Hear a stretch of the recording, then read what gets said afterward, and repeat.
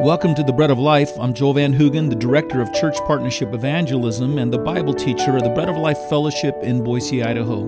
To learn about our work to make Christ known among the nations, go to traincpe.org, or to discover more about our radio ministry and our fellowship in Boise, go to breadoflifeboise.org. Now to God's Word for today. We listen in to an introduction and message first introduced years ago.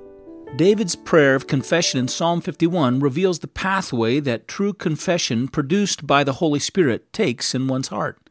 It begins with God confronting us for a sin. That sin opens a window for us through which we see a whole host of sins, and then we see that these sins are against God Himself. And when we see this, we cry out like David did for the multitude of God's mercies to come and take that sin away. Listen today to the progress of confession, and ask yourself if you've known a true confession of sin.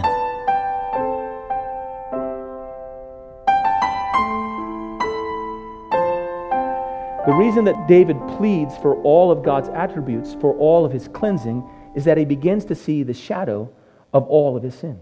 He needs all of God's attributes for all of His cleansing because he begins to get a peek at all of his sin. And we talked about this last week as well. The pathway to this honest, deep confession of sin was first he saw one sin. This is how God usually works in our life.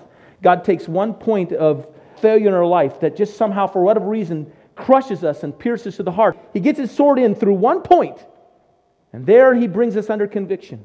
These were grievous sins. We'd all identified these were grievous sins, but there was this one moment when all of a sudden God said, "I see it, David," and it opened up that one sin, or that one session of sin, a moment of comprehension of endless sins. And not only does David see coveting in this one moment, but he sees coveting all through his life. In this moment, he not only sees his deceitful ways in this one moment, but he sees deceitfulness throughout his life and sins that are tainted in his deceitfulness. And he sees that he's lived with an adulterous spirit, and he sees that he has lived with a murderous heart, and he sees murder and adultery and coveting and lying and all this all through his life, and sins come pouring into him. So first he says, in a sense, this is not the order, but this is how the order goes in terms of the grammar here. He prays, "God, I see my sin." And then he says, "I acknowledge my transgressions." He says, "My sin is always before me." That's that one sin. Then he says, "I acknowledge my transgressions." Multiple sins that he starts seeing coming into his life. I don't know what was the one sin that awakened you to the need of a Savior to come and forgive your sin. I don't know what your one sin was. I know some of you have shared with me. I know what mine was. I remember when God showed me my sin. I was a pretty good kid. I read through the Bible when I was in 8th grade all the way through. Pretty good. I was a regular Pharisee. I think I was sincere in my Phariseeism. I wanted to be a good person. I also wanted to get a head start on everybody. I was competitive. I realized I wasn't a good enough athlete to excel in athletics. So I thought, I'll excel in spirituality. I'll read my Bible. I'll be better than everybody else. I'll do more good things than everybody else. And actually, I did pretty good at it. And I was pretty proud about it. One time in church, I was sitting at the end of a pew, and there were two girls. It was my sister and her good friend, and they were going to be singing a duet. It was the time of the service when it was announced that they would come up and sing. I had to get out of the way to have them get up. I could have just pulled my knees aside and let them walk through. Instead, I stood up where they were. And then, instead of just stepping out in the pew, I could have just stepped out and let them come through. I stepped out and I pirouetted full body all the way around like this. And then I turned my hand down and showed them the way out. You should have heard what my mother said when we were driving home in the car that day. "I've never been more ashamed of you." Such pride. Well, she was right, it was pride, but I still didn't see it. I was excelling. I began reading my Bible every single day, excelling. I really question, I don't know the exact moment in time, but I question whether I was saved or born again during those moments. I think the moment came when I was about 17 years old. I was sitting in a pew, and there was an old man preaching in some kind of extended services in our church. We would call them evangelistic services, but they weren't. They were like deeper life services. Bill Berg was his name. He had a palsied voice. And he was speaking from the book of Exodus. And I was praying for lost people, that they might find salvation. I wasn't listening, I was praying. As I was praying, I don't know how to explain this to you, but I had a vision or a thought. I think it was a vision that God gave me. Some penetrating thing that took life in my heart and my mind of hell. And I saw all the agony of hell and the darkness of hell and the suffering of hell and the misery of hell. And I started to cry. And I said, God, take this image of hell away from me. Now remember, I'm praying for lost people, that they might be saved. I said, take this vision from me, God. I can't handle this vision of hell. And somehow God spoke to my heart in that moment and said, Joel, you're wrong. This is not hell. This is your proud, wicked heart. And when that moment was revealed to me or spoken to me, all of a sudden I saw everything that I'd done, all my reading of the Bible, all my religious activity, even the prayer I was praying, everything I'd done as nothing but a stamp of my own self-pride. And all the other things I'd done in my life began to break forward with me, and I saw that there was nothing and there was no good Christian that could push back all that other sin. And I remember the moment. I remember what I prayed. I prayed, oh God, forgive me. Oh God, forgive me. I don't even want to be Joel Van Hoogen. I forsake myself. That's the one thing I've been living for, was myself, even in my religion. I forsake myself. And so God shows us our sin, our one sin first. That was my pride. And then after that, God brings into us a flood of identification that I've sinned all over my life. And then here was the next moment. Here's the next thing that David saw. It just keeps pouring out. It keeps revealing itself. It's what happened in my life. I think it's what happens in your life as well. He sees his sin. Then he sees his multitude of sins. And then all of a sudden he realizes that this sin and these sins are ultimately against God himself. It's God that he's sinned against. That's the final audacity and horror of any sin you've ever committed.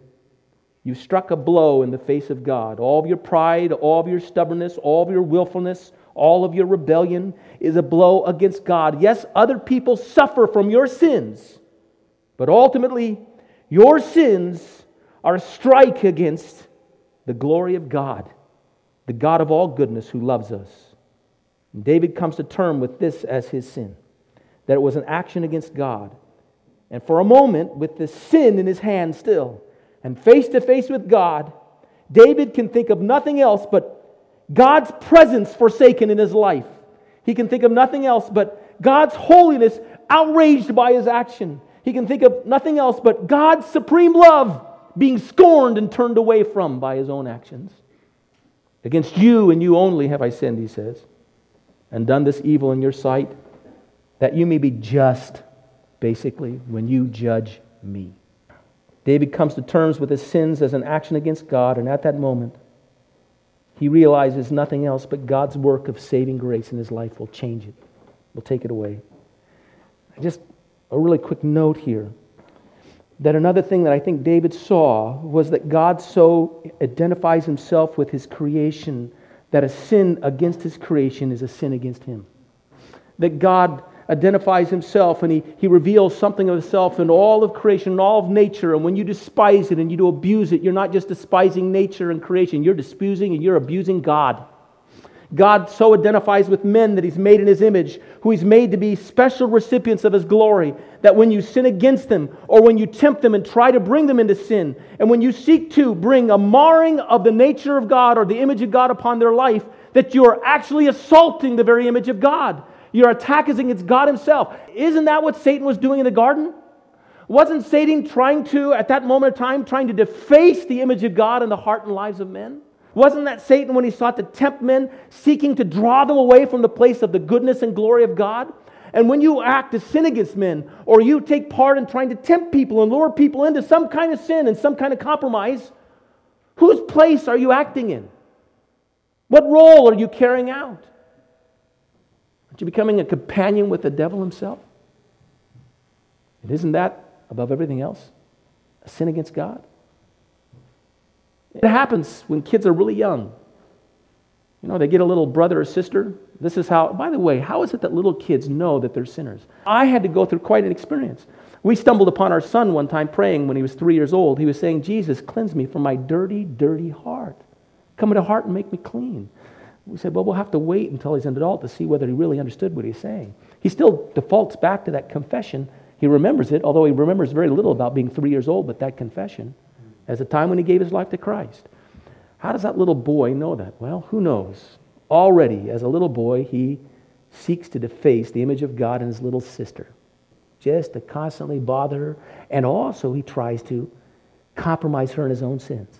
He does something wrong, and then he wants to share it with her and have her do it with him, right? It's in our nature. It's what we are. It's drawn from the one who has marred us himself, Satan, in our sins. David sees it. He sees it in a horrific way. I have a sin. I have multiple sins. And my sins have been against you, God. My sins have been against you. The fourth and final step here in realizing his sin and understanding it more fully is he becomes convicted not only of sin and then sins and then a sin against a loving and eternal God, but then he sees that this sin rises out of his own heart, out of his own nature, and he says, I was conceived in sin. Sin is in me. It's not the result of some adverse consequences on my life. It's not the result of some poor environment. It's not because the situation overwhelmed me and I sinned. God, it is in me. It's in my heart. He says, surely in iniquity I was conceived in my mother's womb. And I just want you to know that David is not blaming his mother for his sins. He's not saying it's my parents' fault. David is ultimately simply blaming his own corrupt nature.